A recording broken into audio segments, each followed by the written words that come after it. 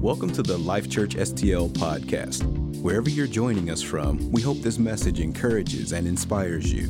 Thanks for listening and enjoy today's message.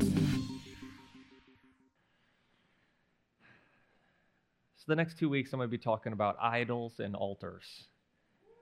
And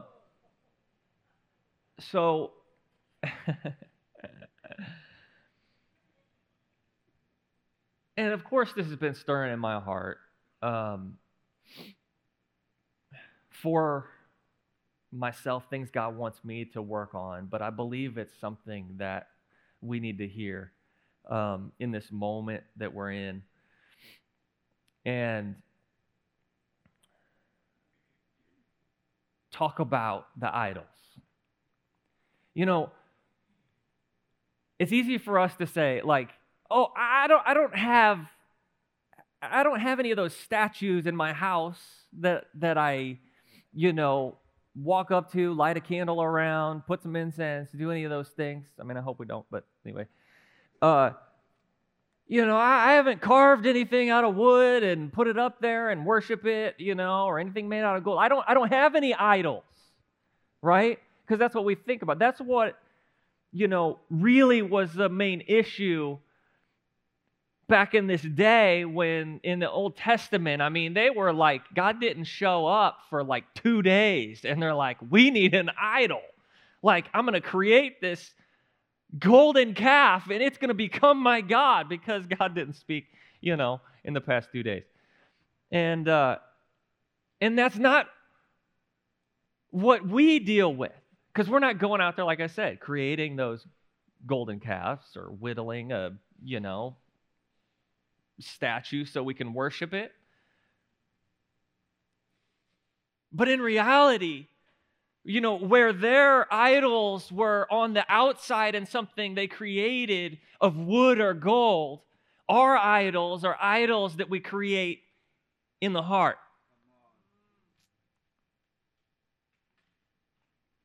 Things that we look to.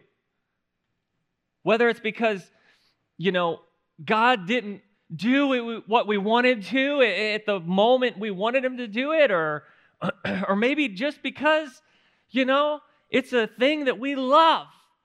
Because idols don't have to be a bad thing. It can be a good thing that becomes something bad to us or for us because we've created something of it that it shouldn't be.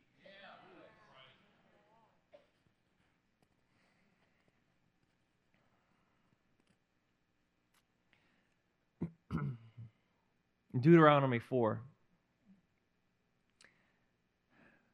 verse 15, it says, "But be very careful.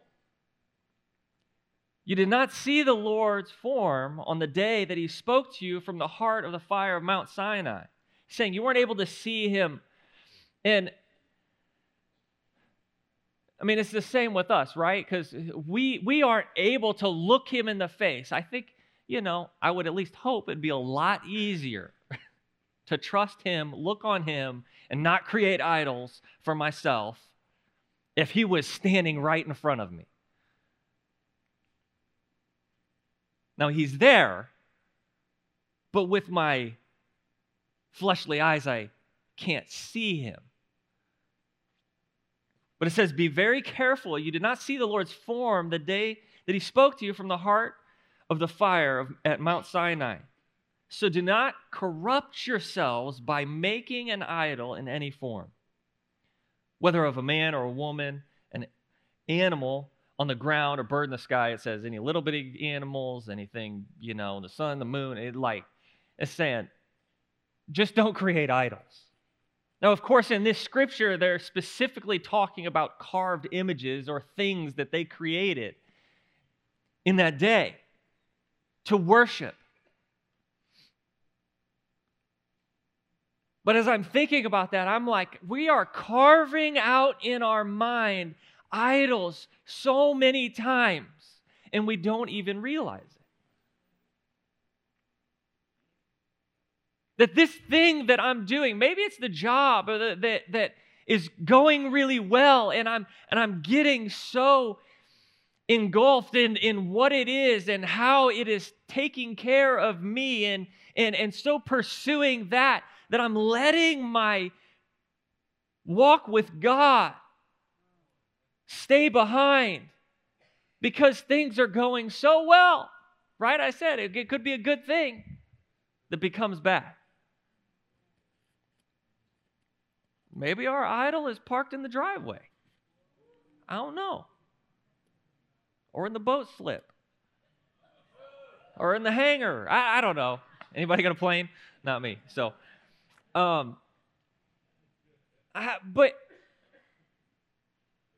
none of those things are bad.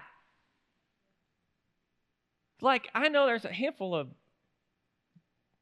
people here, I think, that have old classic cars, really cool ones and stuff, and it's not bad.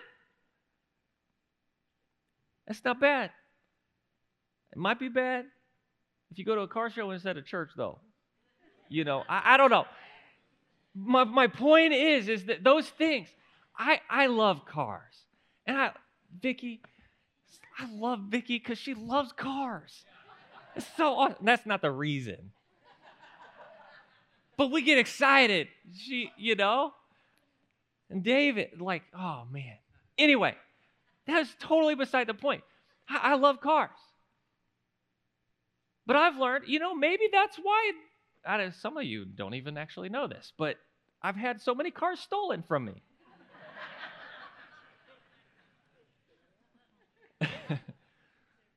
God's like, hey, don't hold on too tight. But again, that's not that the car is the bad thing, but it's where we place it in our heart. The relationship is not the bad thing, but it's where we place it in our heart. The job, the money. Right? That's a touchy subject. Money. Like if you've got, tons of money, you are evil. And that's not what the Bible says. But the Bible says that if you love money, it is not going to be good for you. That it is definitely wrong. But there's so many ways, so many idols, and I feel like this is a major cause of us not coming into the place that God wants us. Because there's something in there that is taking a space that God wants. And we can say, look, I'm saying myself, like, I say, God, whatever you want, I want you to move, I want you to do this. God, work this thing in my life and use me, and God, I want. And then there's things that, I don't want to let go of.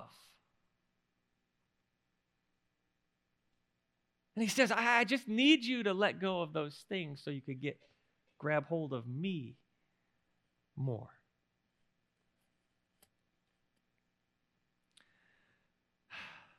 Idols disappoint. In Jeremiah 10:14. It says, the whole human race is foolish. I love it. The whole human race is foolish and has no knowledge.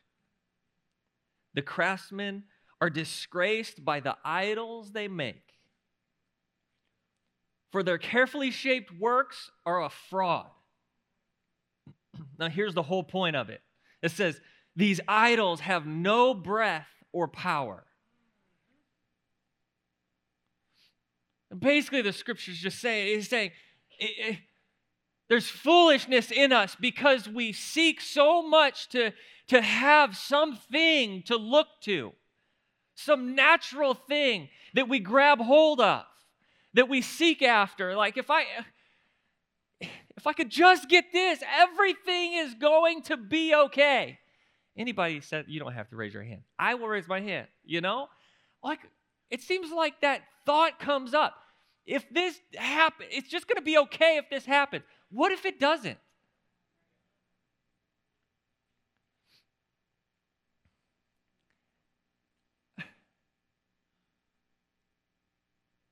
Because how does that thing make everything okay in the grand scheme of things? When I think grand scheme of things, I'm saying it for eternity.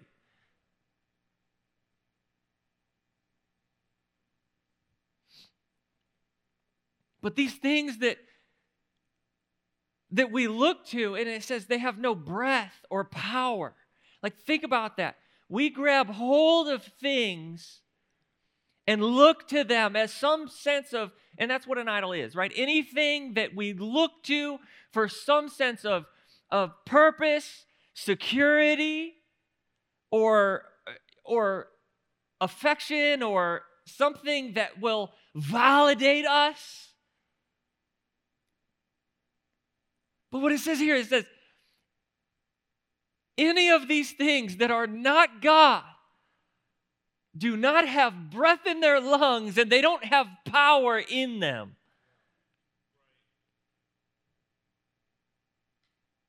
But we continuously seek after these things to be something for us that's going to create that stability or that comfort. It's going to be the thing that makes me content.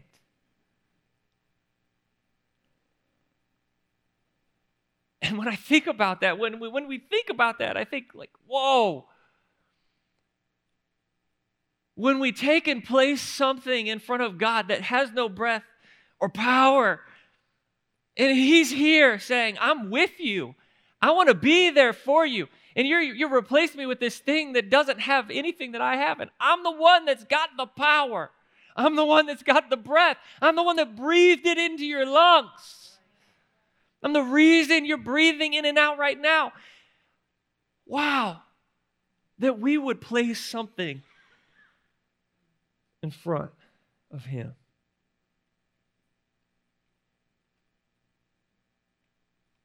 That we would try to fill that void or that space when He's the only one that can fill that. That's why we do it, because we feel this, it's almost like this vacuum of, it needs something, right? And the problem is with those things that we could create or look to of this natural world. Those things just get sucked through and there's more empty void. But with Him, but with God, that space is filled with who He is. Oh. In 1 Corinthians 12:2, it says, you know that you were Gentiles, carried away with or controlled by, carried away to these dumb, mute, lifeless. I'm adding those words so you make sure you know. He's not just saying these things are just so stupid. Carried away to these mute and lifeless idols, however you were led. But in this scripture it says you were controlled by, and that's the problem. What are we being controlled by? We don't think of it that way. We think like we are controlling our lives and want to accomplish this thing. That I am doing this and this is going to make me happy, when in reality, that thing, whatever it is, the job, the house, the car, whatever those things are, it's not that we are controlling it. It is controlling us. Being led along. I mean, think about that, by dumb things. Right? Again, it says something that's mute, that does not speak, that has no words, that has no power to bring life into you. We're being controlled by those things.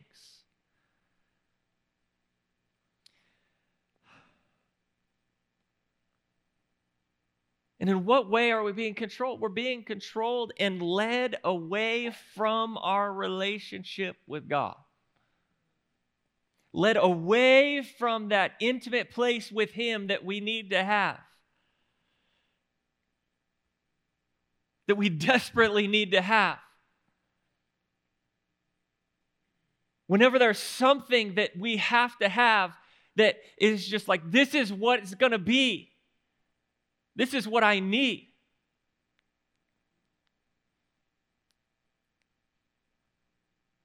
You know, it's very interesting. Like, Tori and I, in the past couple of years, there's been many times that we've felt like maybe we should move. I don't know, and basically everybody else did 2 years ago too, so definitely wasn't the time. But you know, in those moments, it became a thing of like, we have to move, and it became all-encompassing, controlling everything we did and thought about, that finding the place, and what is it going to be, and how's it going to look, and are we going to build a house? Are we going to buy a house? Are we going to buy land and build place? There's so many things that go into moving. And this is not a bad thing. But in those moments, when I look back, it was controlling my heart and who I was and my focus, and taking me away from my relationship with God. I mean, not completely, right? I didn't just fall away, but I didn't have that place with Him that I needed, and wasn't spending that time with Him. I was spending it on Realtor, you know? I have, you guys.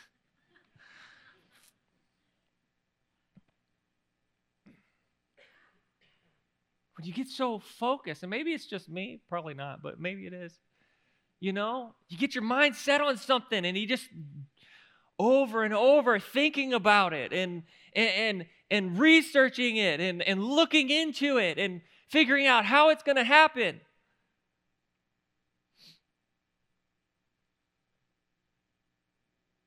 But you know what? I've realized,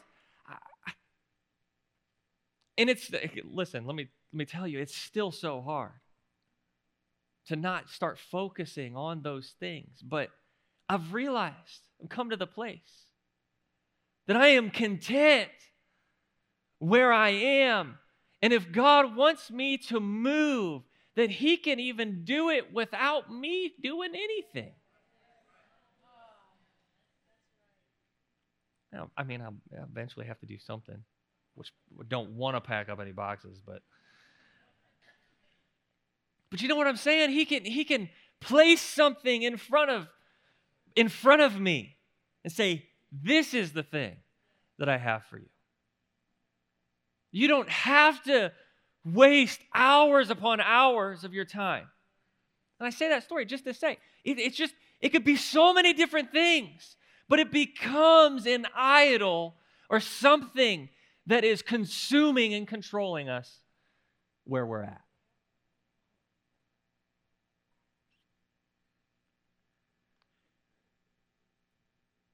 And God says, will you allow me to consume you?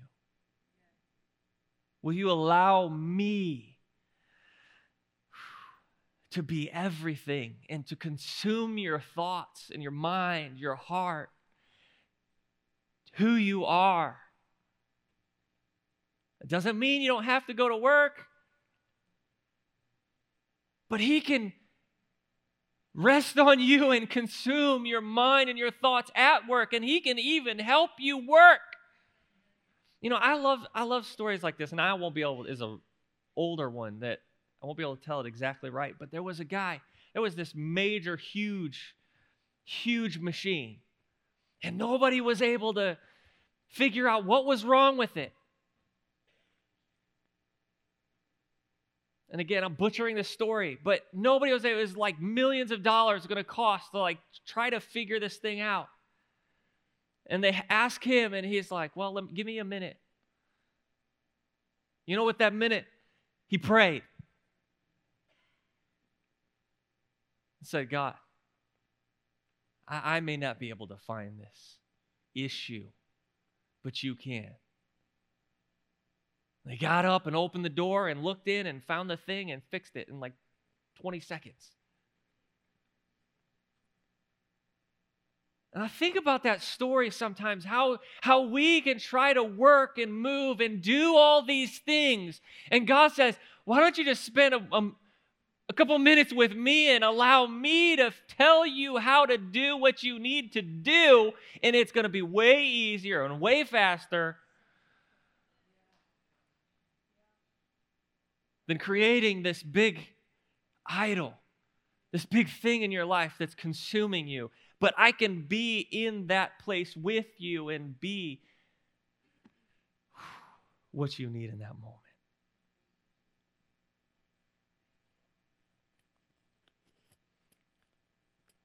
It's about glory. Where is that glory going? See, we glorify things all the time.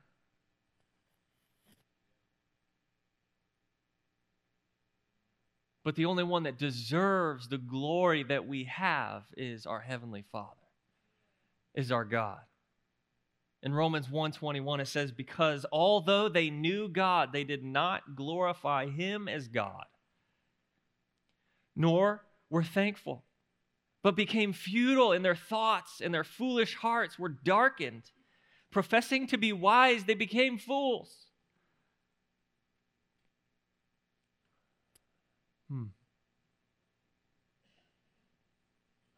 Just thinking about that. Professing to be wise, they became fools. How many times do we think and try to figure stuff out and think we're making ourselves wise and becoming fools at the same, right then, Trying to figure it out. Trying to do it ourselves. Becoming a fool. In verse 23, it says, and changed the glory of the incorruptible God into an image made like corruptible man and birds and four-footed animals and creeping things. That's what it's saying here. He's saying, what we do is we take the glory that should be going to the incorruptible God, the God that does not change, does not deteriorate, does not rot, or there's no sickness and death in Him. He is life. He is breath. He is everything that we need. And we're taking that glory that is due to His name and putting it into something that is corruptible, something that will not last. And not only that, it'll corrupt us.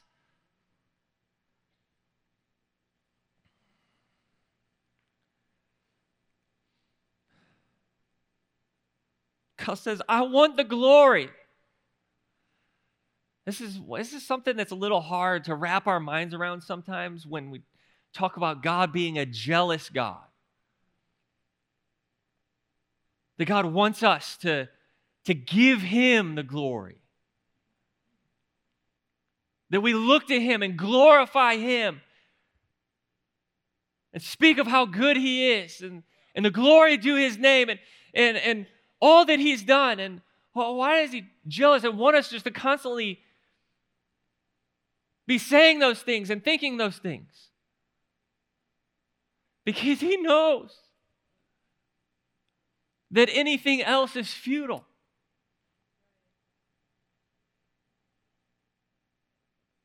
He wants our hearts, our minds, our attention. He wants who we are, all of us. Like all of who we are.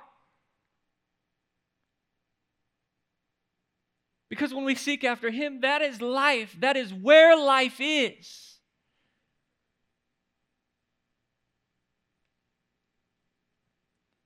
And in all these other things is death. It corrupts, it rots, it destroys. He says, you may get some momentary happiness or joy, but just beyond that, it begins to rot. Just beyond that, it begins to corrupt. But when we give him the glory, when we look to him, when we don't place anything else in front of us that we're seeking after or seeking to become that happiness, to become that comfort, to be that joy for us, right? Because those are the things that we try to get out of idols. But see who he is. He has joy that doesn't run out.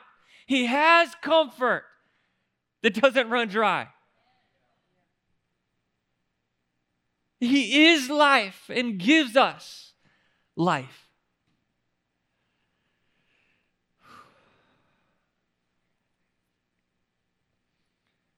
What are we craving? Are we craving him and who he is?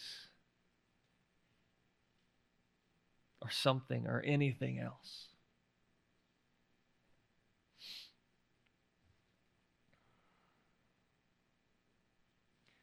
1 John 5:20 it says, and we know that the Son of God has come and has given us an understanding that we may know him who is true. And we are in him who is true, in his Son, Jesus Christ. This is the true God in eternal life. He's speaking this thing of who we are and who God is. And it's in the verse 21. Little children, keep yourselves from idols. You're like, out of nowhere. Out of nowhere, he just comes and he's talking about, who God is. And we know that the Son of God has come and has given us this understanding that we may know him who is true. We're in him. And then he ends this book of the Bible, he says, don't give yourselves up to idols. Why does he do that? Where did that come from? He hasn't been talking about idols or different things that we look to.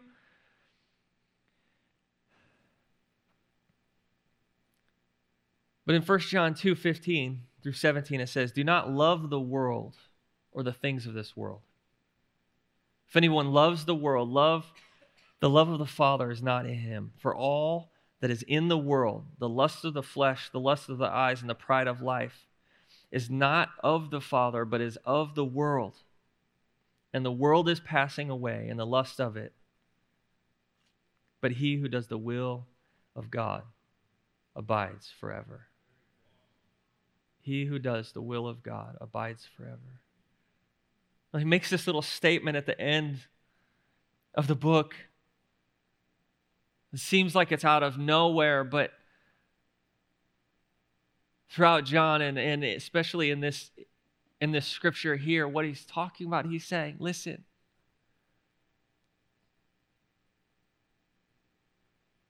there's all kinds of things in the world. Some great things, some bad things.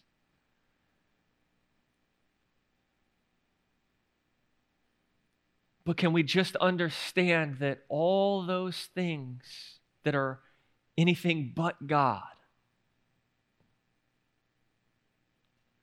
are not leading to him, but leading away from him?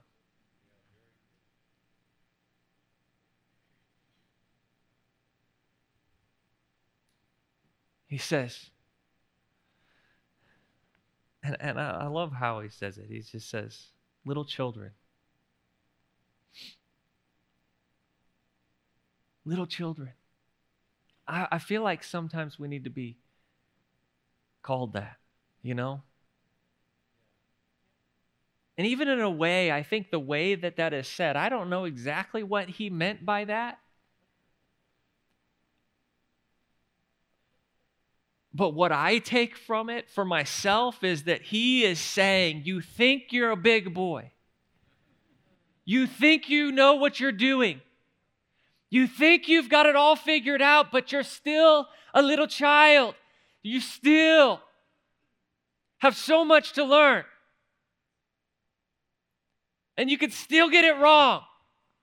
So will you just take a little advice from somebody that's been there?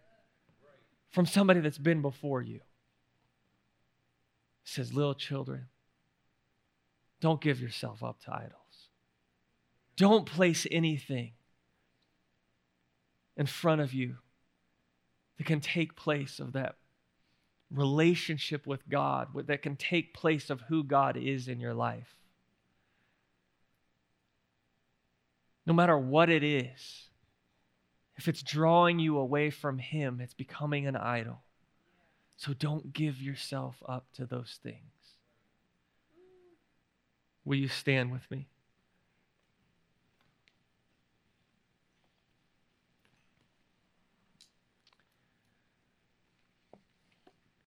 Thanks for listening today. We pray this message encourages you.